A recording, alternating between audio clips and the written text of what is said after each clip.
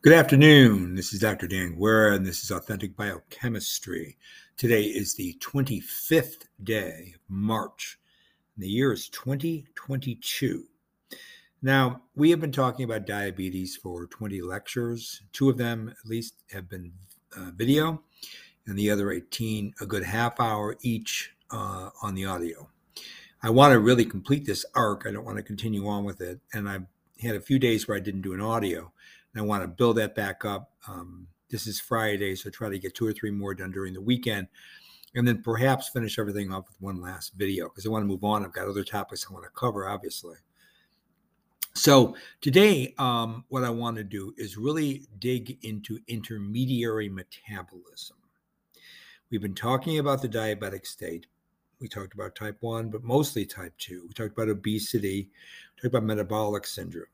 Talked about various diseases that are associated with obesity and T2D, linked with high correlation and risk ratios to cardiovascular disease, cancers of many forms, and of course, an entire range of metabolic disorders.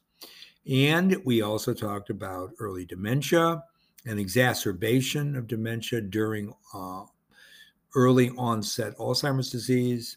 We talked a little bit about Parkinson's. We talked about prefrontal dementia. We also talked about neurodegeneration in a specific level of how inflammation is induced in the microglial lineage, and also how astrocytic loss of synthetic capability of making sphingomyelin at the same time breaking down sphingomyelin and turning it into ketone bodies, and then separating out those ketone bodies into the neuron for bioenergetic carbon source.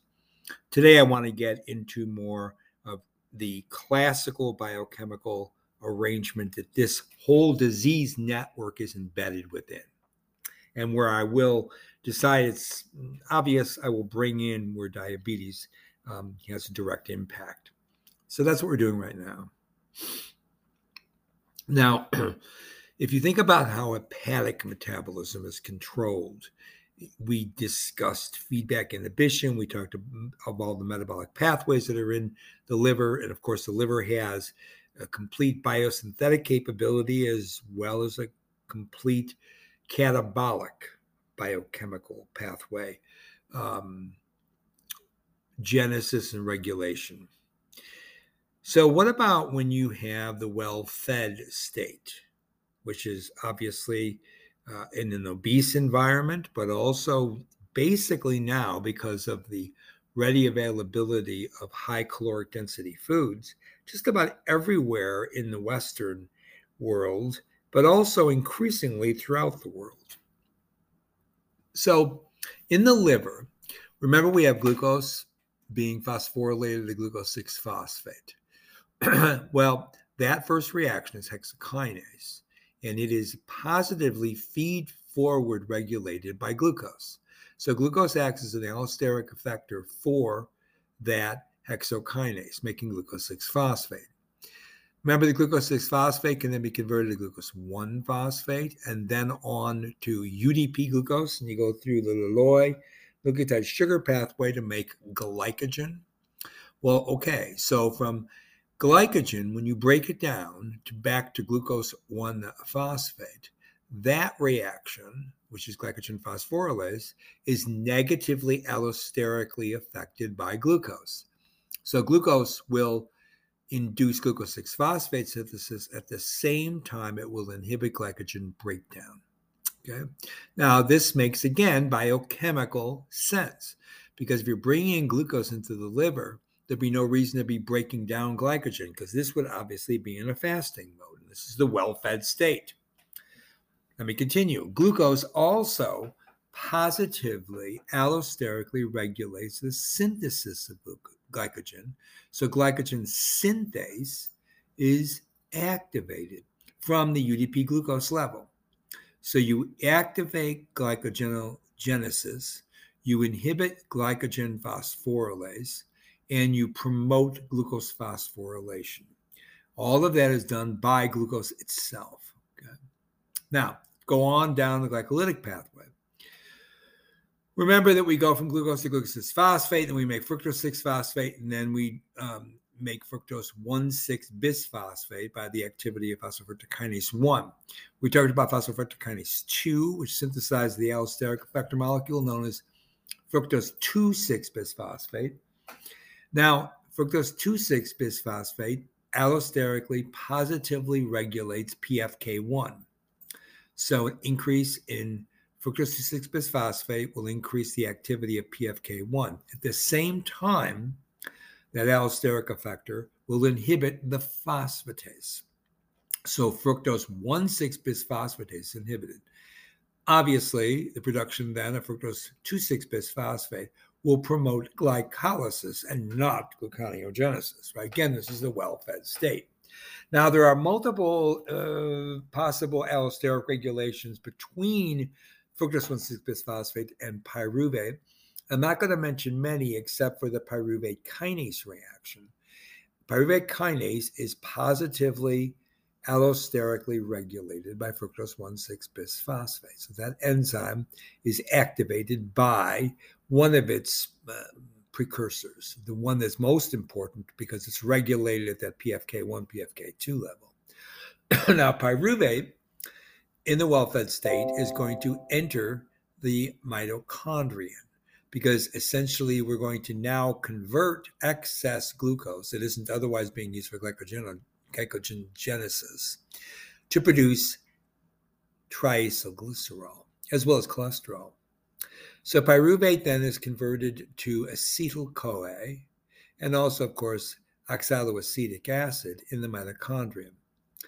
And pyruvate will positively allosterically activate the pyruvate dehydrogenase, which is, of course, the enzyme converting pyruvate to acetyl-CoA.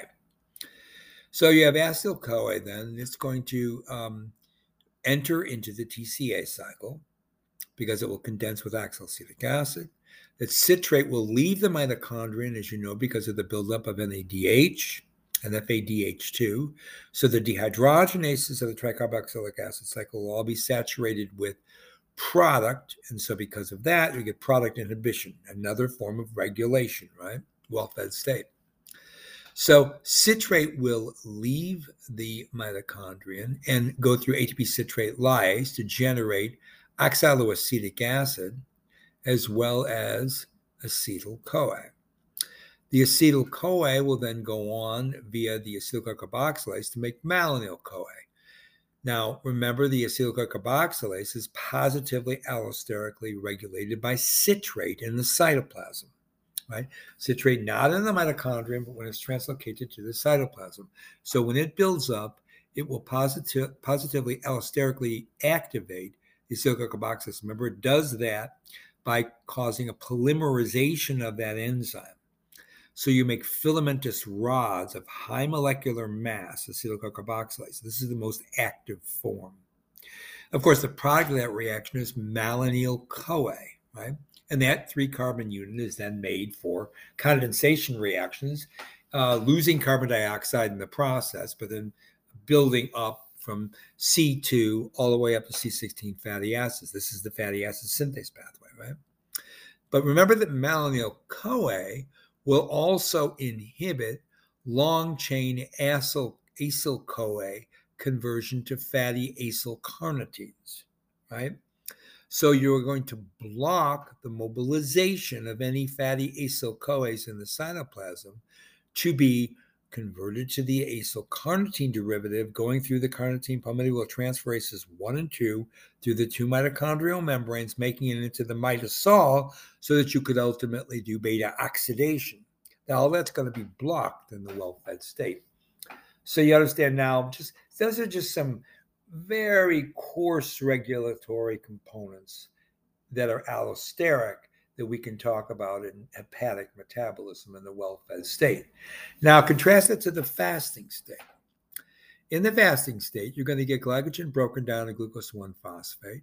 It's going to be isomerase to glucose 6-phosphate, and that glucose 6-phosphate is going to be dephosphorylated via the phosphatase to glucose, and glucose is going to be shipped out of the liver.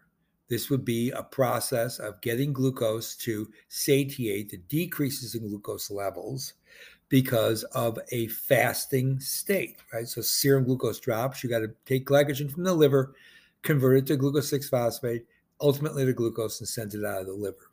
Now, gluconeogenesis is also turned on. And I want you to understand that fructose 6-phosphate, which would be an intermediate in gluconeogenesis, will negatively allosterically affect hexokinase. So you won't get glucose phosphorylation. That would obviously be a futile cycle because I've just told you that you're going to get phosphatase activity because you want to release glucose from the liver and send it into circulation because you have low circulating glucose because you've been fasting, right? So that's the first component of allosteric regulation. I'll tell you, fructose 6-phosphate negatively allosterically controls hexokinase reaction. Now, citrate will also function to inhibit glycolysis, and it does so by inhibiting PFK1. So citrate will bind to PFK1 at an allosteric site and prevent fructose 6-phosphate from being converted to fructose 1,6-bisphosphate. Now let's go on through the gluconeogenic pathway. First of all, remember that you've got adipose tissue, and that's going to be the source of fatty acid in the serum. That fatty acid can be delivered to the liver via serum albumin. Remember, these are not covalently associated bonding of fatty acids to serum albumin, but that's one way to bring in those fatty acids. The other is with lipoproteins.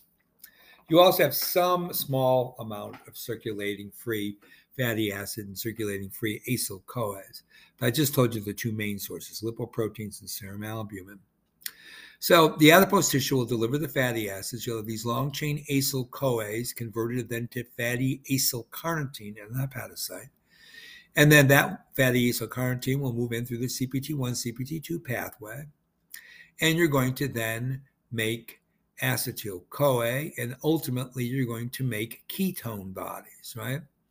Now the acetyl-CoA, which is the intermediate during ketogenesis, but the final product of beta oxidation of the fatty acids, right? Acetyl-CoA will inhibit pyruvate dehydrogenase. So it's a product inhibition, but it's an allosteric one. At the same time, acetyl-CoA will act positively to allosterically regulate the conversion of pyruvate to oxaloacetic acid. Okay? Now, that's important because once OAA is made, a transamination reaction can synthesize aspartate. Aspartate will be translocated out of the hepatocytic mitochondrion. At the same time, at the same time, pyruvate is entering. So aspartate leaves, pyruvate enters. Now there's also a glutamine charging of transamination reactions leading to further production of amino acids for gluconeogenesis. I'm just telling you about pyruvate to OAA to aspartate via the transamination. So the aspartate leaves the mitochondria as pyruvate enters. Okay, so that's a couple as well. The aspartate then in the cytoplasm may be converted after transamination to oxaloacetic acid, and then onward through gluconeogenesis through phosphoenol pyruvate, 1,3-bisphosphoglyceric acid, glyceraldehyde 3-phosphate, fructose 1,6-bisphosphate. After that, whole series of reactions leading up to aldolase, right? And then fructose 1,6-bisphosphate to fructose 6-phosphate to glucose 6-phosphate to glucose. So that completed that gluconeogenic circuit, coming from lactic acid to pyruvate, pyruvate to OAA, OAA to aspartate. Okay, so lactic acid is also coming in, and so that's a non-carbohydrate precursor. This is the source of carbon for gluconeogenesis. So you've got amino acids as a source, and you've got lactic acid as a source of carbon for gluconeogenesis. Now, I told you the fatty acids are coming in, they're getting converted to acetyl-CoA, but that carbon is not directly used in mammals for synthesis of glucose. So that carbon does not show up in de novo glucose synthesis via gluconeogenesis. Rather, that carbon is being converted to ketone bodies. That would be acetoacetate and beta hydroxybutyrate. And that will be then secreted or it will enter circulation directly from the hepatocyte. These are water-soluble molecules, easily traversing the membrane through transporter systems. So you've got fat, but now one other thing I want to tell you about the fatty acid component, when you're doing beta oxidation, you're also making a lot of NADH and a lot of FADH2. Now that NADH and FADH2 will be used in the electron transport chain via oxidation from the 4 complexes, as well as ultimately complex 5 making ATP via ATP synthase, right? Running the whole chemiosmotic pump and proton pumping across the intermitochondrial membrane. But so that then will give you ATP, and ATP is necessary for gluconeogenesis.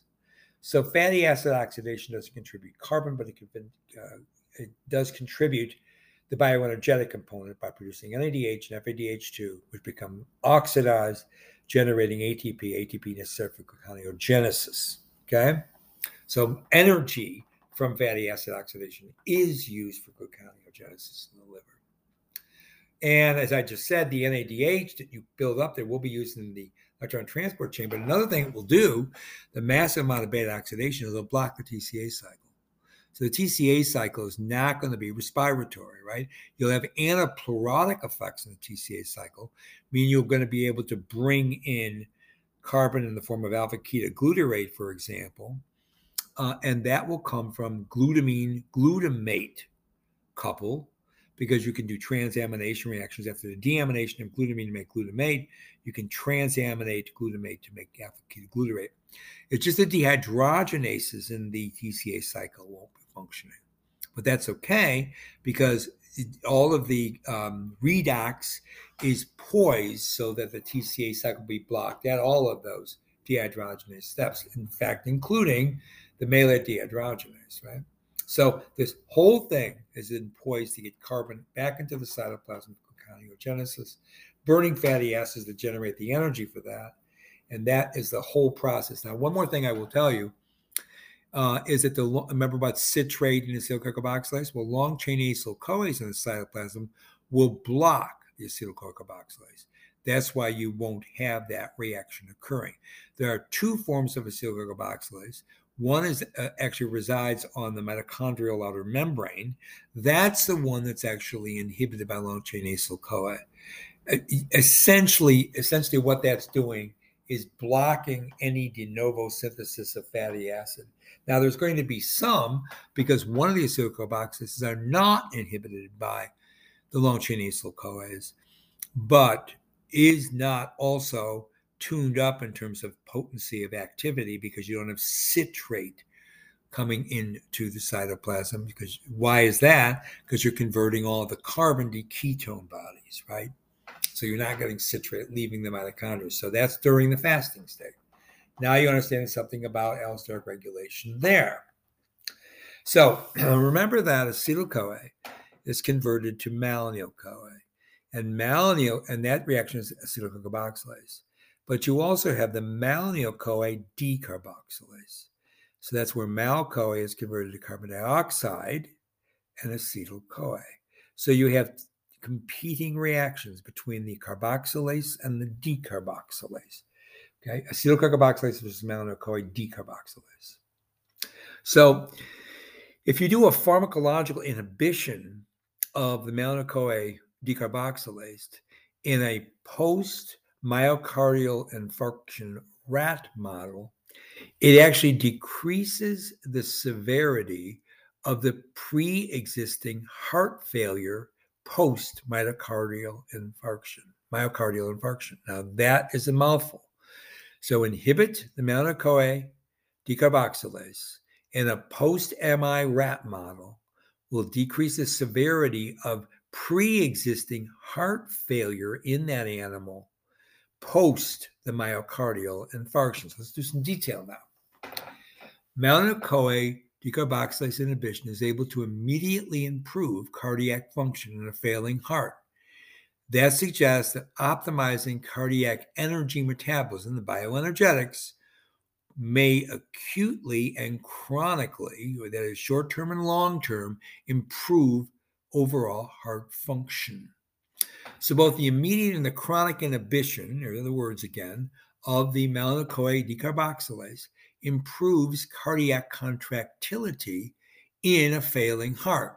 And that's associated with an increase in malonyl-CoA, because remember you're inhibiting the decarboxylase. And that malonyl-CoA content is in the post-MI heart muscle. That results in a decreased cardiac fatty acid oxidation rate. So malonyl-CoA decarboxylase inhibition improves cardiac efficiency that is otherwise associated with a reduced proton production through increasing lactate dehydrogenase 1 expression, while it decreases lactate dehydrogenase 5 expression. Now, this is published in a paper in Tumor Biology back years ago in 2003. Now, let me tell you about lactate dehydrogenase isoform 5, LDH5. LDH5 is an isoenzyme composed of 4 M polypeptide chains, and it catalyzes the conversion of pyruvate to lactate with an unparalleled efficiency. That is, you get anaerobic oxidation. But the function of the LDH gradually fades away as the number of H over M chains, and these are polypeptide chains in that enzyme, increases. Thus, LDH1, which is another component isozyme made up of 4H polypeptide chains, favors actually aerobic oxidation of pyruvate by pyruvate dehydrogenase.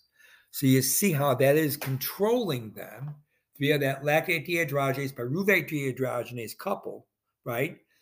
That thermostat is going to control then the relative concentrations of malonyl-CoA, which is going to be beneficial in post-MI heart failure. And this is an animal model, okay?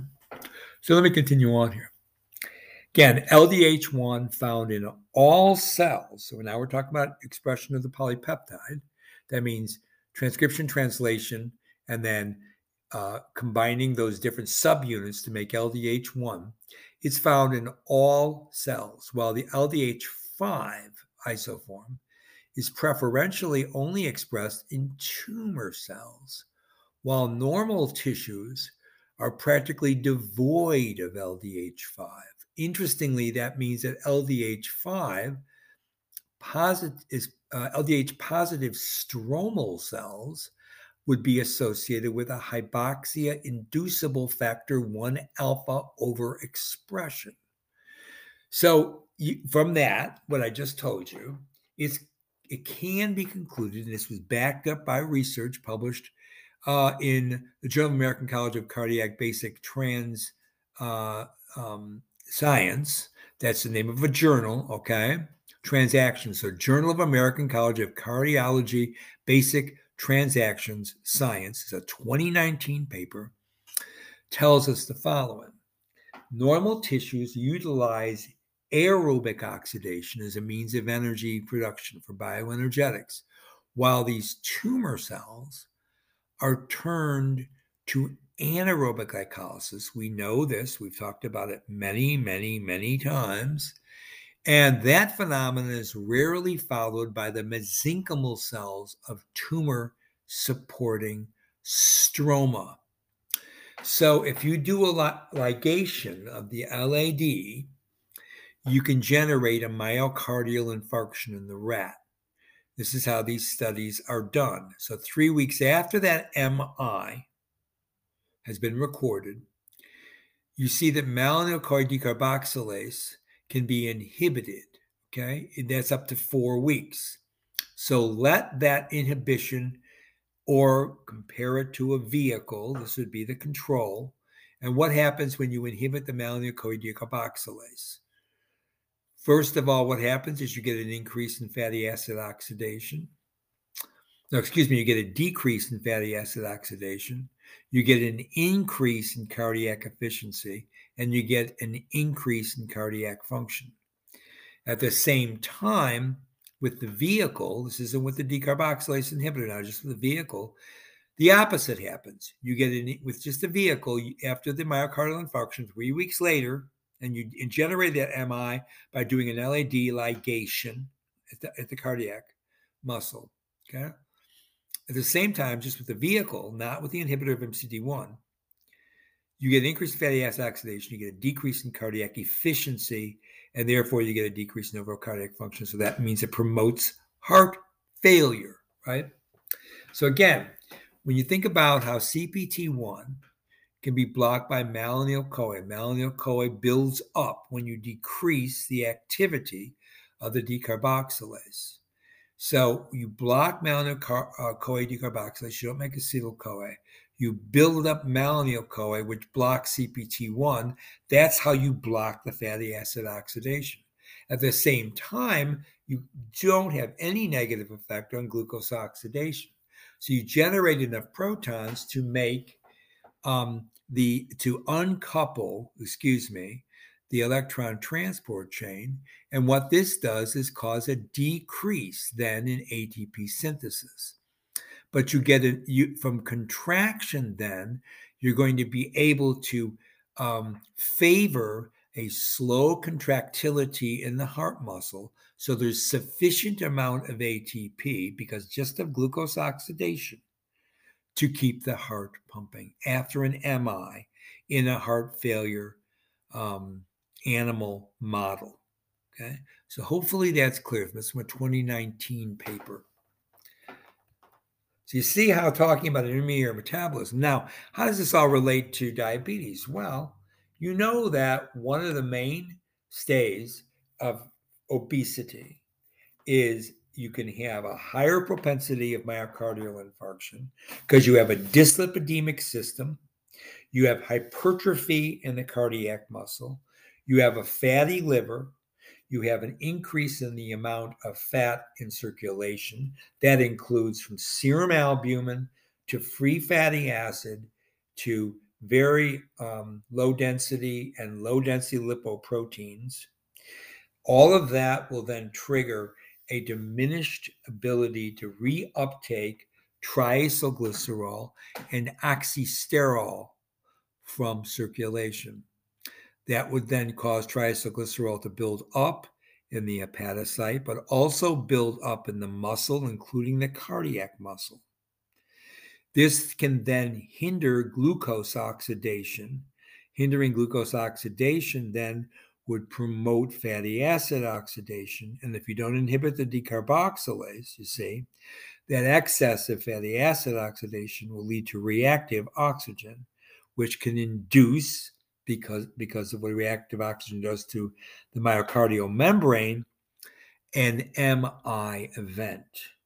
Hence, you have chronic heart failure, enhanced capacity to have an MI when you have an obesogenic type 2 diabetic background of comorbidities in a human. Okay. And so we were able to discover the precise means of how LDH1 and 5, those two lactate dehydrogenases, the malonyl-CoA decarboxylase versus the acetyl-CoA carboxylase, all that allosteric regulation I just went through, mediates then the control over fatty acid oxidation at the cardiac muscle, therefore preserving cardiac function by using glucose oxidation to generate ATP for contractility in the heart, at the same time decreasing all that lipotoxicity that occurs because of obesity. So that's one of the triggers then that the pharmaceutical companies looked at, tried to inhibit the malonyl-CoA decarboxylase. Right? So that is a little bit of a take-home message from some pharmaceutical work, as well as from straightforward cardiovascular disease and intermediary metabolism, all here at Authentic Biochemistry Studios on the 25th of March, 2022. This is indeed Dr. Dan Guerra from Authentic Biochemistry Studios, wishing you a very pleasant Friday afternoon and saying, of course, bye for now.